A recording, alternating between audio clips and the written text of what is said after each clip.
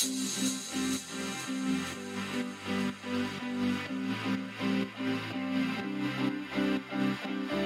queer friends, are you ready to be inspired? Welcome to Season 5 of Coming Out and Beyond, a podcast that shares stories from the LGBTQIA+ community. Here's your host, Anne-Marie Zanzel.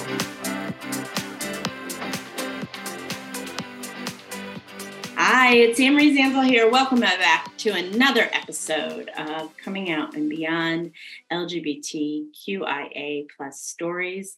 I am so excited to welcome Laurie, DeJong, Zuvernik. They are a 53-year-old gender nonconforming, later in life lesbian who crashed into the acceptance of her full identity 5 years ago. Laurie is the descendant of Dutch settlers and until 2020 engaged life in the conservative mainline Protestant Christian community of West Michigan, where she both lived into the assumption of heteronormative culture while at the same time pressed against them. Laurie, welcome to the show. Thank you. It's good to be here. Well, I am so excited to have you. And so if you're a follower of this show, you know the first question I always ask is, Laurie, tell me your story. So I know it's a big, this is a great show for those who have come out of conservative Christian traditions. Laurie's story is rich and fascinating, and that paragraph is only a teaser. So Laurie, tell me your story. Yeah, it's hard to know where exactly to start. So I grew up in West Michigan, like you said, and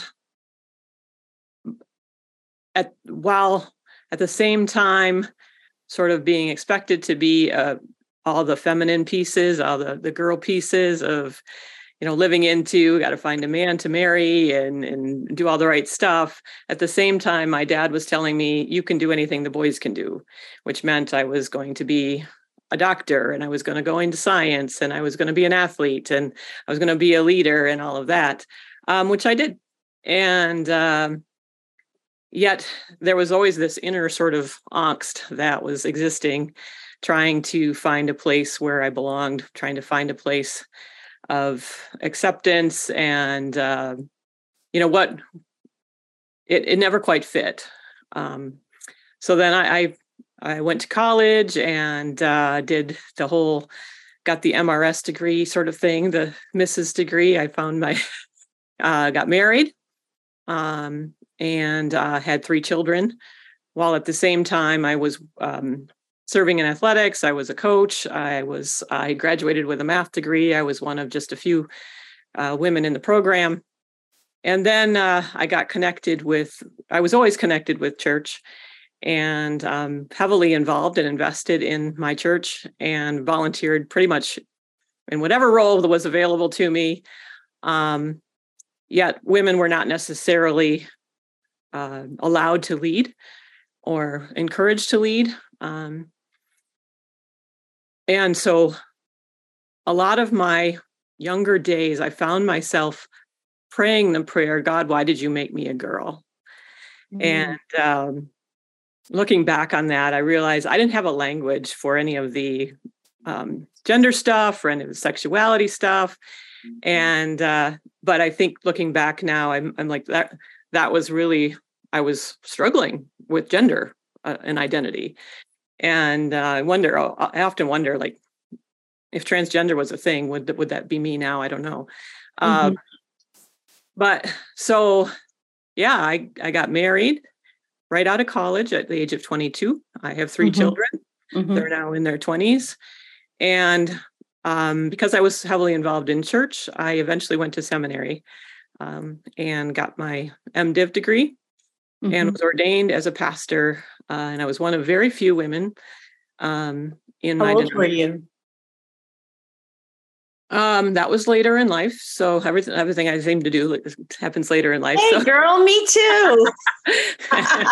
So 2010 yeah. was when me too. I graduated seminary in 2010. I went to Yale Divinity School. Oh my goodness, we were on the same path at the same time. Yeah, with, I always say I'm a perpetual late bloomer. You know. I do figure it out later. Yeah, I always forget it. And I'm proud of that. Yeah, I'm okay. It's like there's this restlessness of something's not right. Something's not, I just can't quite figure it out. And then all of a sudden, boom, there it is. It was like in front of me. Well, that's why I think a lot of times the later in life community often have people, or at least the ones that I attract into my work, tend to be people that they're very highly educated and they keep going and getting more degrees, and they've done this and they're fascinating women. And I think it's because they're trying to find the missing piece, right? So you keep getting more and more and more education and trying to figure out what's wrong. And then once you realize your sexuality, it's like, oh, that's the missing piece. Yeah. Damn. So you became a minister later in life. Did. So, and you went into parish ministry. You were in a conservative denomination. Couple quick questions. What was the ordination process like in that denomination? Well, it was seminary, and then there was a series of oral exams that you had to pass. Then there was the confirmation as a candidate by the synod, which is the national, actually the binational governing body. And then there was a call to an individual church. And then the individual churches actually ordain you as a pastor and hold your credentials in the institution. In the UCC, you're ordained. When you're ordained by your first church, you're ordained. Or you have it like it was sort of new for them because I was always going to be a chaplain. And so my home churches called me to ministry and I was ordained through them. But they're ordaining chaplains in the UCC now, but it's sort of depending on what conference you're in and what association it's in a different path. So I understand. So you jumped through a lot of hoops. I did. And you were a girl, and they're not too affirming of women in this denomination. So tell me what that experience was like. Well, it was more exhausting than what I realized, right? I just kind of was doing it just because that's what I did. And because I wanted to be a pastor and love people and serve community and such.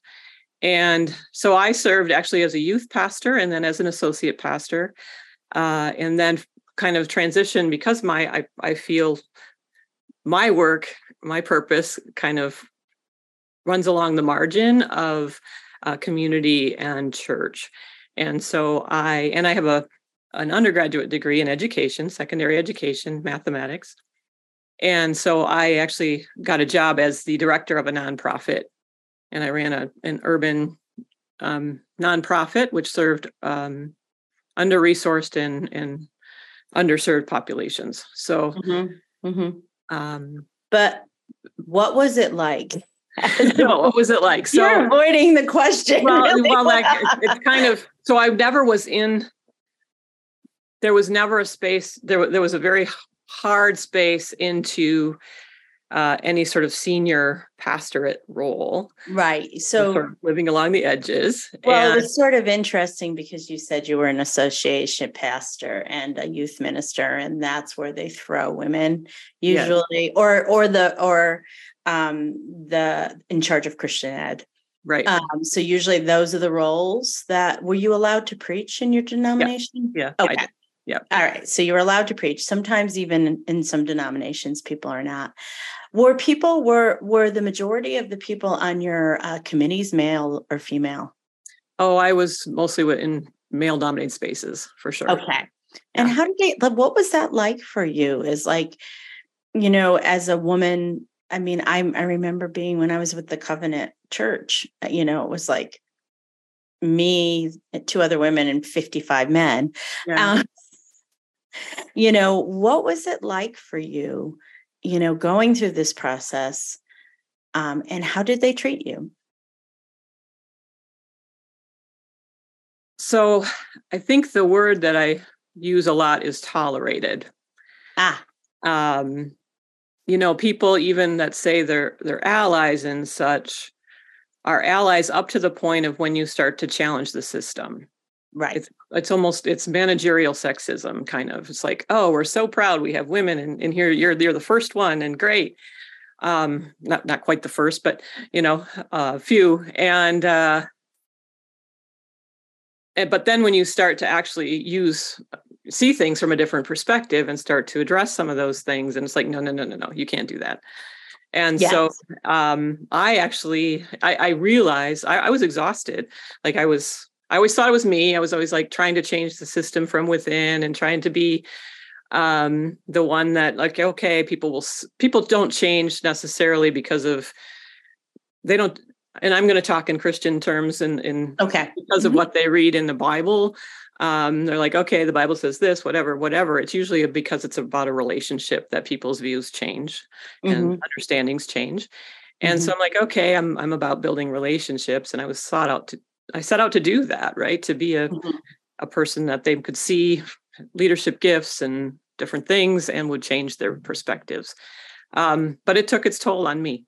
And there was a lot of other church stuff that went on, politics and such, that I stepped into. I did serve as a senior pastor for about 6 months in transitional space, which, and before stepping into this other role of director as a nonprofit. And the reason I should have taken time off at that point and sort of looked at myself and rested, but I didn't because of the fact that I was a woman and it would put a black mark on women in ministry if I stepped away. I absolutely understand that. So you did all this work, you're in ministry. You've gotten to where you wanted to go. You did. And what happened next? Well, I think when you talk about, you use the term catalyst, you introduced me to the term catalyst, right? And we talk about that as a woman. It's a person. It can be a person or an event, but it's sort of a series of, I think, yeah, preparation and understanding within myself. And so I took on this role of this directorship, and at the same time, things were happening socially. It was about 2016. And Trump was coming into office, and I was doing all this justice work and realizing that the church that I was representing was doubling down on their support of man and politics that I could not follow, that I could not. Yeah. So I was already in that space of, okay, what do I do? How do I engage this? And then I participated in a leadership program that I was trying to get some teen leaders involved in at my center.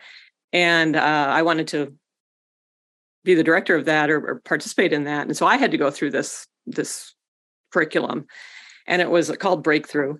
And it was really about finding the place where your professional and your personal life come together.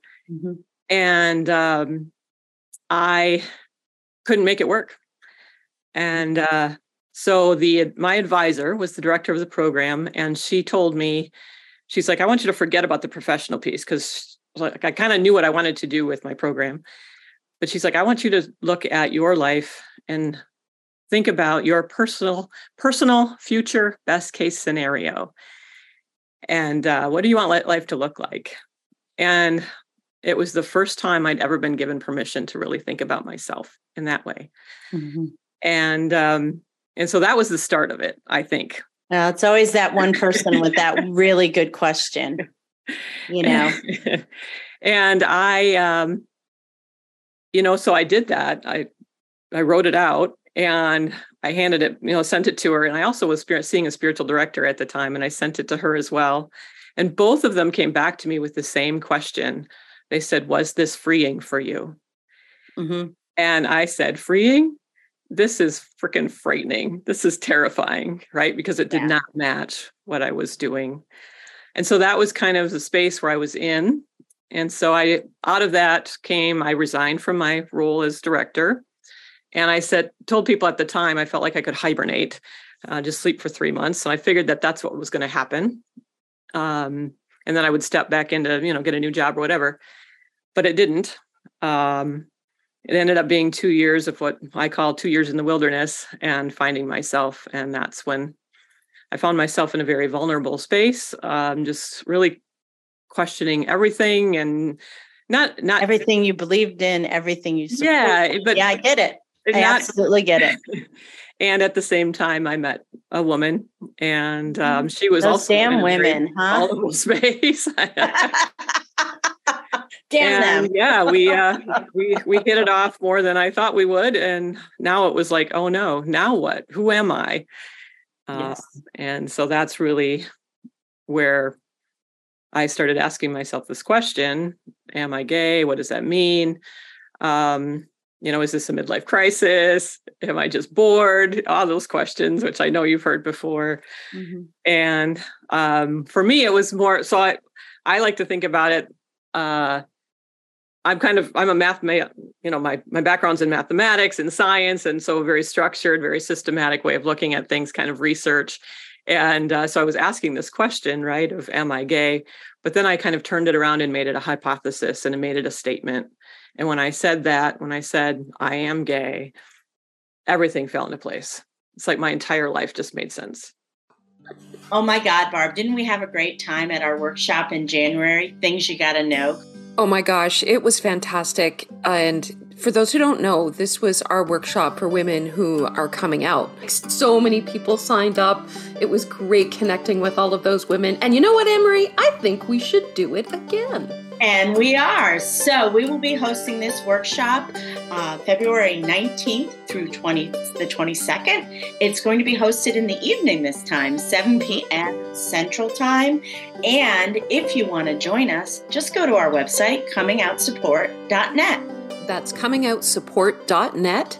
Signing up is easy, it is free, and it is for any woman who is navigating the challenges of coming out. We'll see you in February.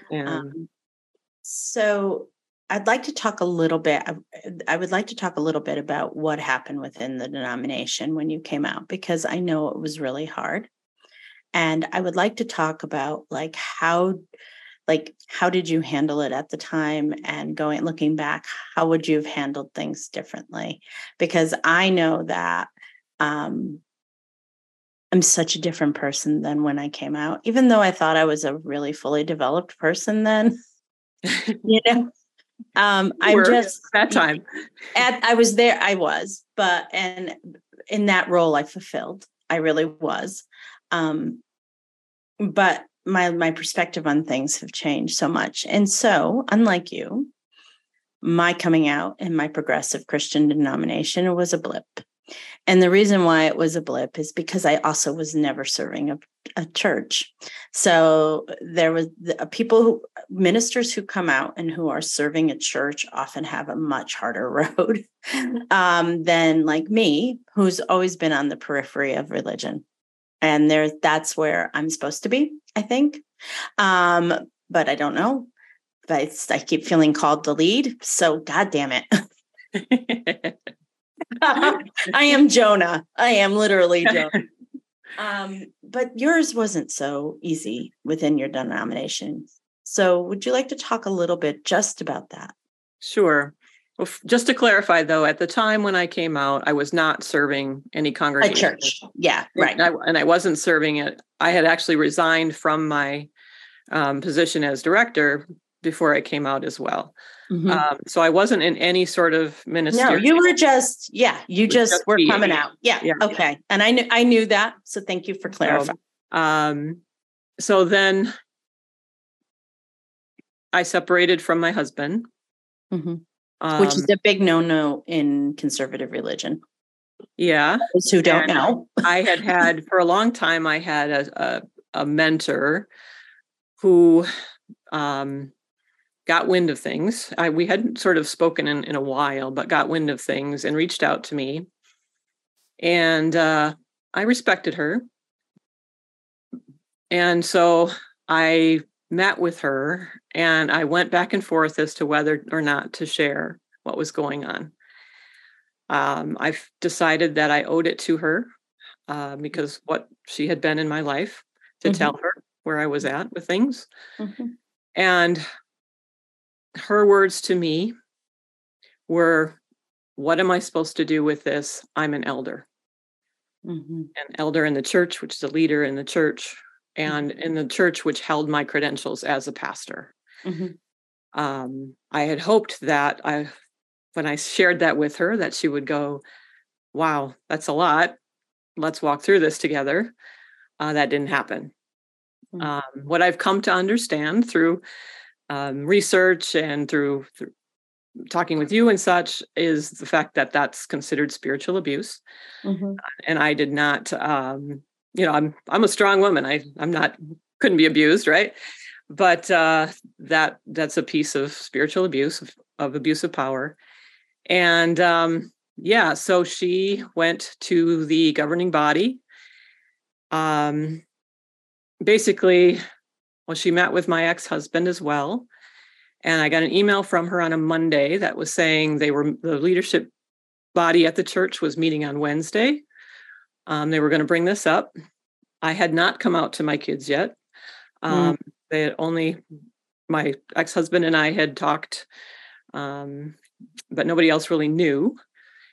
And so that was a Monday. I responded on Tuesday and asked her, please not to, I want to talk to my kids. This is not going to be helpful. I'm not serving a congregation. I'm not in ministry. It's not going to hurt anyone to not bring it there. But it got brought up anyway. And on that Wednesday, I had to work all day. I had gotten a job because, our system here in America, you have to have a job to have insurance.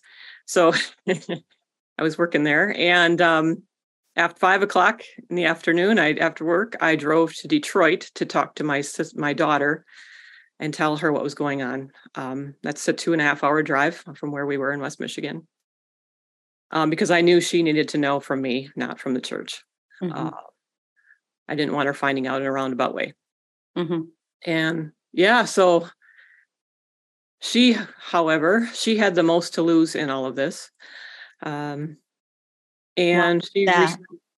Because she's the one that introduced me to my catalyst. And I knew she would feel extremely responsible. And she didn't make you gay. No. But I knew but I knew that she would carry that. She would feel that. Yes. But honestly though, saying this with love, it has nothing to do with her. I mean, you could have been introduced by any one of your other children to this woman. It's not the catalyst that made you gay. I mean, you've always been gay, and you're falling in love with a woman for the first time made you gay. I'm not made you gay, made you realize you were right. Yeah. But I knew that she would carry that and would also. So because it's her, and I need to talk to her before I talk to my other couple of kids. But now, in reflection, though, now 5-6 years later, I wouldn't have shared it with my mentor. Oh yeah, that would be my.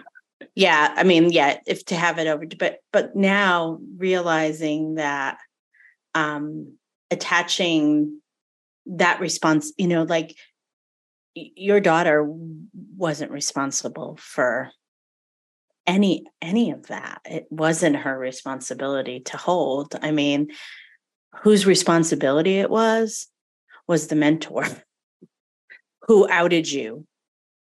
And which is one of the cruelest things to do to somebody. And then when you went back to your mentor and said, hey, could you just not do this right now? She refused. There was no rush. That didn't have to be done in 5 days. She's the one that carries the responsibility of what happened, not your daughter. And my daughter was wonderful. She's an amazing young woman. She received me with love and grace. And because you're her mother, that's what she was taught. That's what she was taught. So so we've come a long way and everything.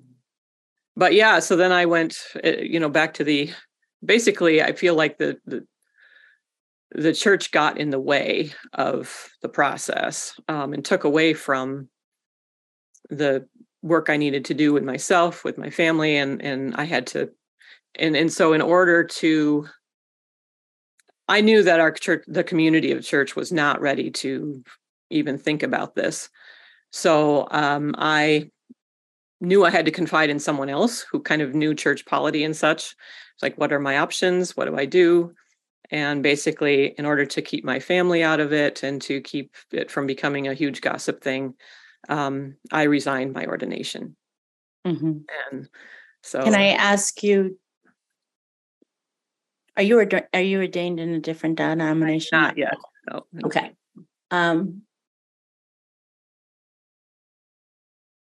No one can take your ordination away. No human being. And I understand absolutely why you did it. They forced you to. and also too, I'm sure you didn't want to have a long fight with anybody about that.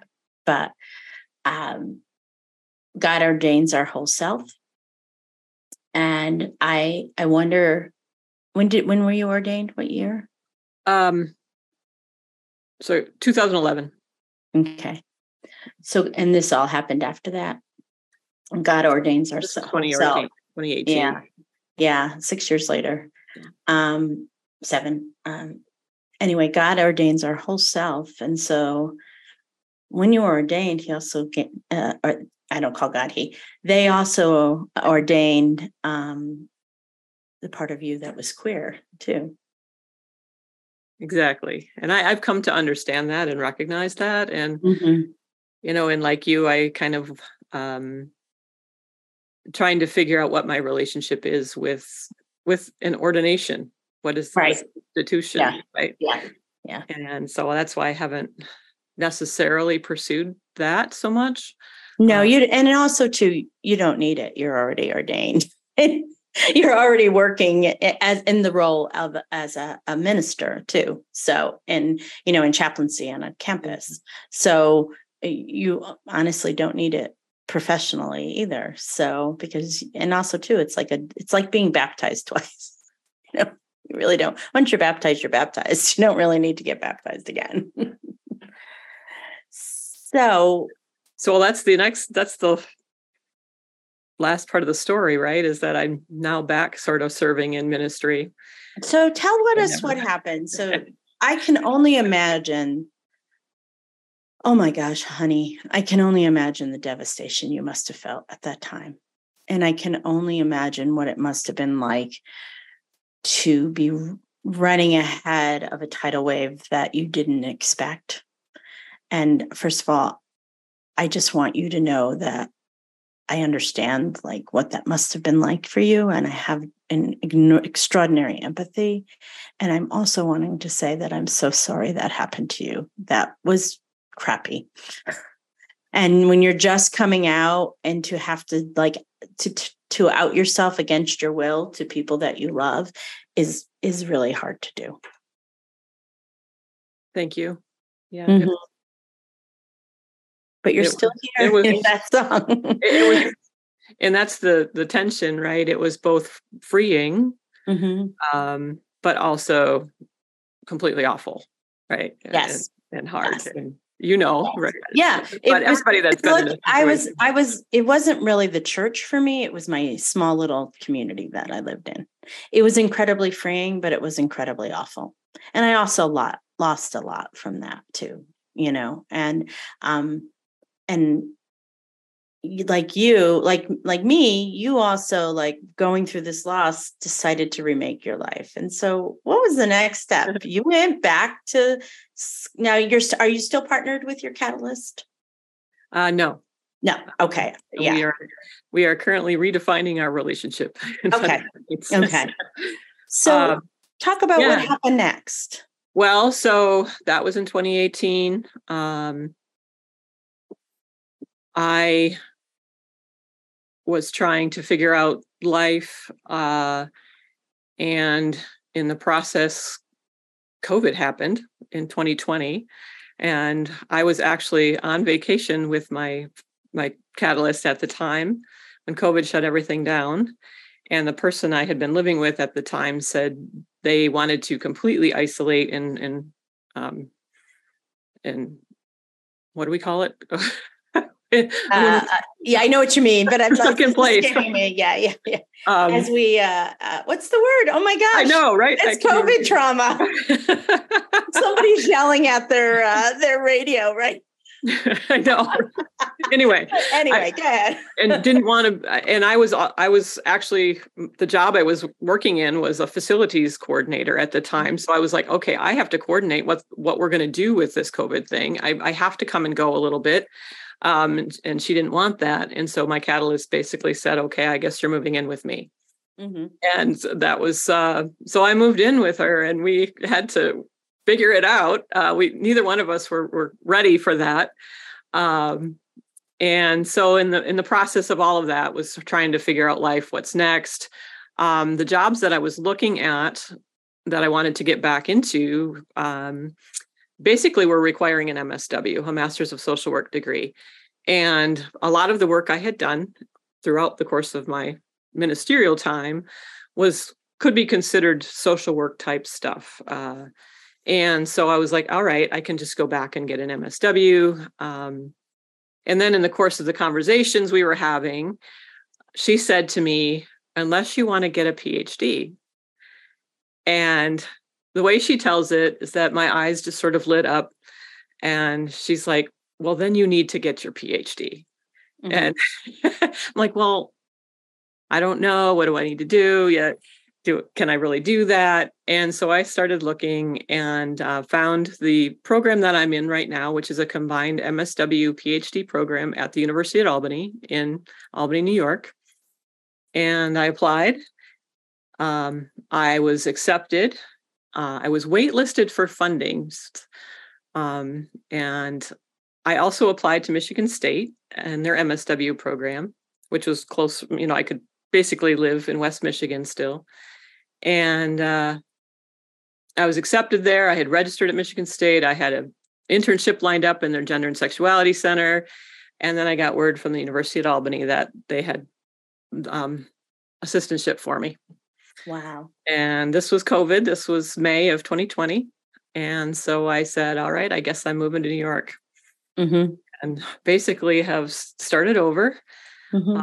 And it's been hard, of course, but it's been very good. I have the MSW now, and I'm in my last semester of coursework for my PhD. Mm-hmm. And I have had the opportunity to serve as a counselor, a clinician at the Pride Center here in Albany. And I also I got connected here. So my catalyst at the time, she's like, you know what? I think I know somebody at Albany. I think I went to college with her. She's always posting on Facebook. And so she's like, would you like me to connect you? I'm like, of course, right? Mm-hmm. Well, it turns out that she was the campus pastor at UAlbany and very social justice minded. But she was also the pastor of a small church plant, UCC mm-hmm. church plant. Mm-hmm. And I had no intention of getting connected with a church when I moved here. I was kind of done with church for a while. But got connected with her, and she invited me to an outside event that was happening during COVID. I decided to go, and I got there, and it took me a while to get out of my car. I'm like, why am I here? What am I going to say? How am I going to present myself? And the very first people that I met were two women who have the same story as I do, or mm-hmm. very similar. And, I didn't know that at the time. I met them separately, and they kind of introduced themselves, talked about their kids and different things. And I'm like, what's going on? Well, they've become very close friends. And because, the universe put them in your way. And actually, the very first person that I had as a client at the Pride Center, she was 60 and had come out 5 months before. And so it was like, and what I've discovered, thinking I was very much alone, is that there is a community, and it's of people like myself. And there's a huge later in life community. There really, yes. And over the last 5 years, we have become a much more visible community. Mm-hmm. I know when I came out, we weren't. And I was like, okay, like people were often like, they had to work through the shame of coming out, and then a lot of them started to beat themselves up because they were later. And I'm like, okay, this is ridiculous. Yeah. So that's what I'm finding too, right? Yeah, this is because first of all, women often find out that women acknowledge their sexuality a lot later than men, because as a society, we teach our boys to listen to their voices, and we teach our girls to be good, to pay attention, to be good, and to take care of the needs of others. There is a reason why boys identify their sexuality and also acknowledge their sexuality way more before women. And also too, women have certain expectations to get married and to have children. And if you are in a part of the world, or your family, or some of the stuff with your origin, your birth family of origin, there's all kinds of reasons why it takes women longer to come out. And we are a big, large community. I think sometimes exactly. I would love to see like stats on it, but I think sometimes like it's pretty equal, people that have come out like at 18, 19, 20, and then women that have come out later after marriage. I'm just going to say after marriage, or like late 20s, early 30s, because later in life is self-defined. And the youngest woman I've ever worked with was 25. And, and the oldest, that's not later in life. Yeah, no, but it was to them. It right? is. Yep, it's a subjective thing. So my research is now focused on the intersections and identity formation of gender, sexuality, and religion within the later in life community. And so I didn't. Girl, I have some subjects for you. Just call me and I'll hook you up. Okay. With 1,000 women you can interview. And I'm would close. love to help to be a part of that study, because really, like I said, I didn't even realize that you had switched to this before we talked. And like I said, is that I would really love for people who are in the therapy world to get good, solid research on how to help people to come out, like when they're coming out later in life, and that sexuality is not fixed, and not people don't all figure it out when they're 20. And so we need to start having a large conversation. And there's lots of men that come out later in life too. Sure. And so I don't want to negate them. I have met, doing this work, I have met so many men that has come out later in life as well. So, Laurie, I love to ask these 3 questions, and I just want to congratulate you on a remarkable journey. Do you have a coming out song? Well, not really a song. Mm-hmm. I have an album, or that's an old term, probably, right? Yeah. So about the time that I came out, the movie The Greatest Showman came out as well. This is me. Well, this is me, of course, right, Keela? But there's a whole bunch of other songs. Yeah, there are. There's some wonderful songs. Like Tightrope and what's the other one? I can't remember it now. Anyway, there's the 2 songs have to do with the whole movie has to do with the story of the circus, which I have a conflicted relationship with, but it's really about community and finding community as a marginalized individual.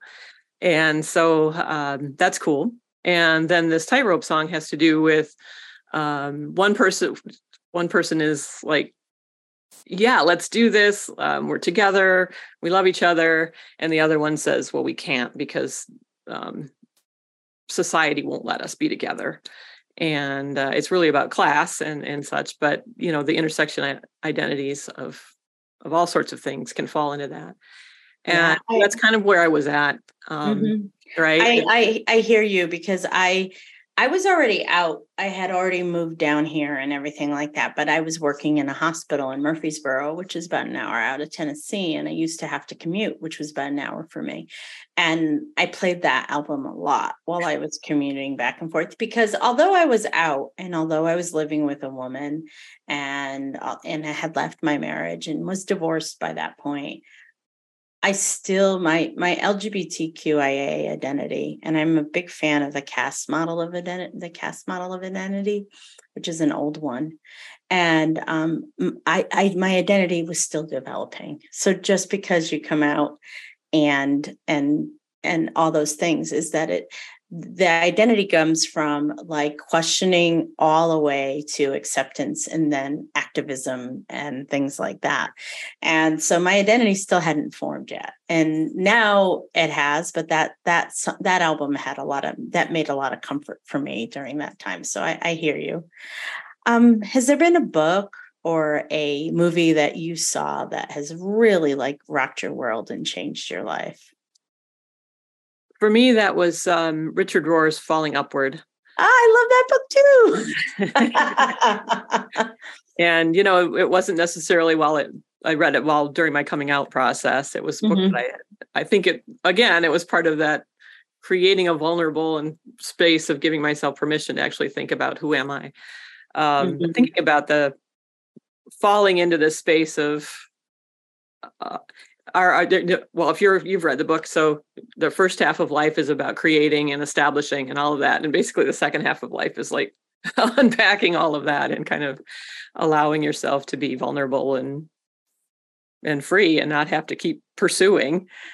Speaking of Richard Rohr too, I remember when I was just first coming out, I get his newsletter. Yep. And, I don't know, for the 2 weeks, I don't remember I can't even tell you what it was, but they were talking about, oh my gosh, I really can't, I don't want to say what it was, but it was like so meaningful to where I was at that moment I think it was more about acceptance of self. And it was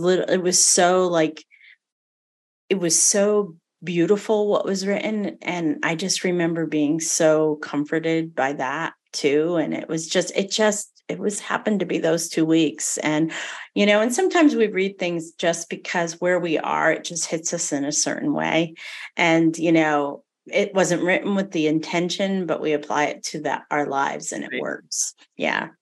It's and also too, for anybody, I highly recommend Richard Rohr's book, Falling Upwards. It is a great book. He's a great writer, a great spiritual writer. It is a spiritual book, but it's also about the unpacking of midlife.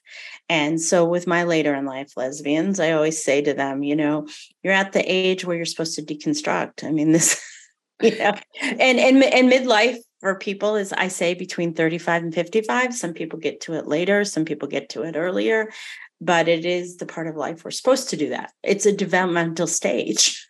And sometimes people really, really think it's like a midlife crisis. It's not. It's a spirit. For a lot of us, it's a spiritual awakening. Spirituality is a process, right? Right. Yeah. It is. Yeah. How would you describe your life now, Laurie? So I think if I had to just choose one word, I would choose the word queer, because it's one I've identified now as a queer researcher, right? Doing queer research, which has to do with looking at power, with under the precepts of gender and sexuality, but also recognizing all the intersections that we have in our identities, and pressing against binaries. Binaries don't exist. And our society, our Western society in particular, likes binaries a lot. And so I'm just like, I'm pressing against all of those and breaking all the binaries. So life is complicated, but it's beautiful and fun. It's messy, but there's some direction. I've got some purpose that I really think I finally feel like I've figured out what I want to be when I grow up. I'm so glad that your experience is informing your academic work, and I am so excited to see what you produce. It is needed, and I'm glad I can do other things now. I don't have to go back and get my PhD because I've thought about doing that. And it's really nice to hear that someone that has had that experience and who understands it on a level, on a soul level, but also is going to approach it from an academic level and intellectual level, and hopefully combine a little bit of the both in it to That's my do research. Yeah. All right. Well, Laurie, thank you so much for spending the last hour with me. It's been so lovely to talk to you and get to know you better.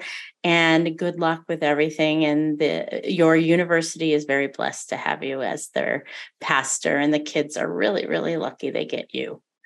That's the newest piece, right? I didn't expect that. So here we are with that. Okay, so Laurie is serving as a campus pastor at a university, and before she got on this call, she said, that was always my dream job. And I said, well, when we move toward our truth and authenticity, often dreams come true, even dreams that have nothing to do with our queerness, but it does.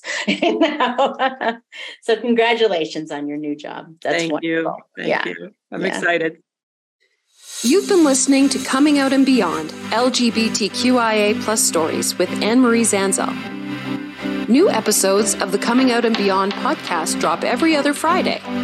You can tune in at Apple Podcasts, Spotify, Google Podcasts, and at annemariezanzel.com. Be sure to hit subscribe when tuning in so you never miss an episode.